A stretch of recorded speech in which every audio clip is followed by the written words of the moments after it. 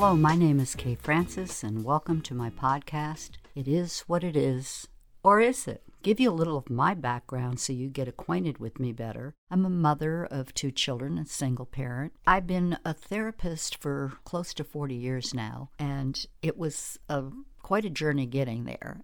And what I do is I work in private practice, and I also have a large business background as I'm an executive coach. I do training for corporations, and I trained in a lot of different subjects, which we'll also talk about later. And it was a fascinating experience. And it's interesting how one thing leads to another thing. That's what I mean when there's a plan that you listen to. So here I am in the corporate world teaching these people how to treat people and how to treat employees. And I'm thinking, they should have learned this as kids. So after about 3 years of that, this kept rolling in my mind, and I thought, how could I teach these concepts of how one loves themselves, how one thinks of themselves in terms of their self-power, and what kind of influence do they have, and how do they go about trying to have that influence? And these are important things that all fit like together. They one plays after the other. And I could go on, and I won't take it in the introduction because we're going to break this down throughout the podcast. Our first topic is going to be why people sabotage themselves. Interesting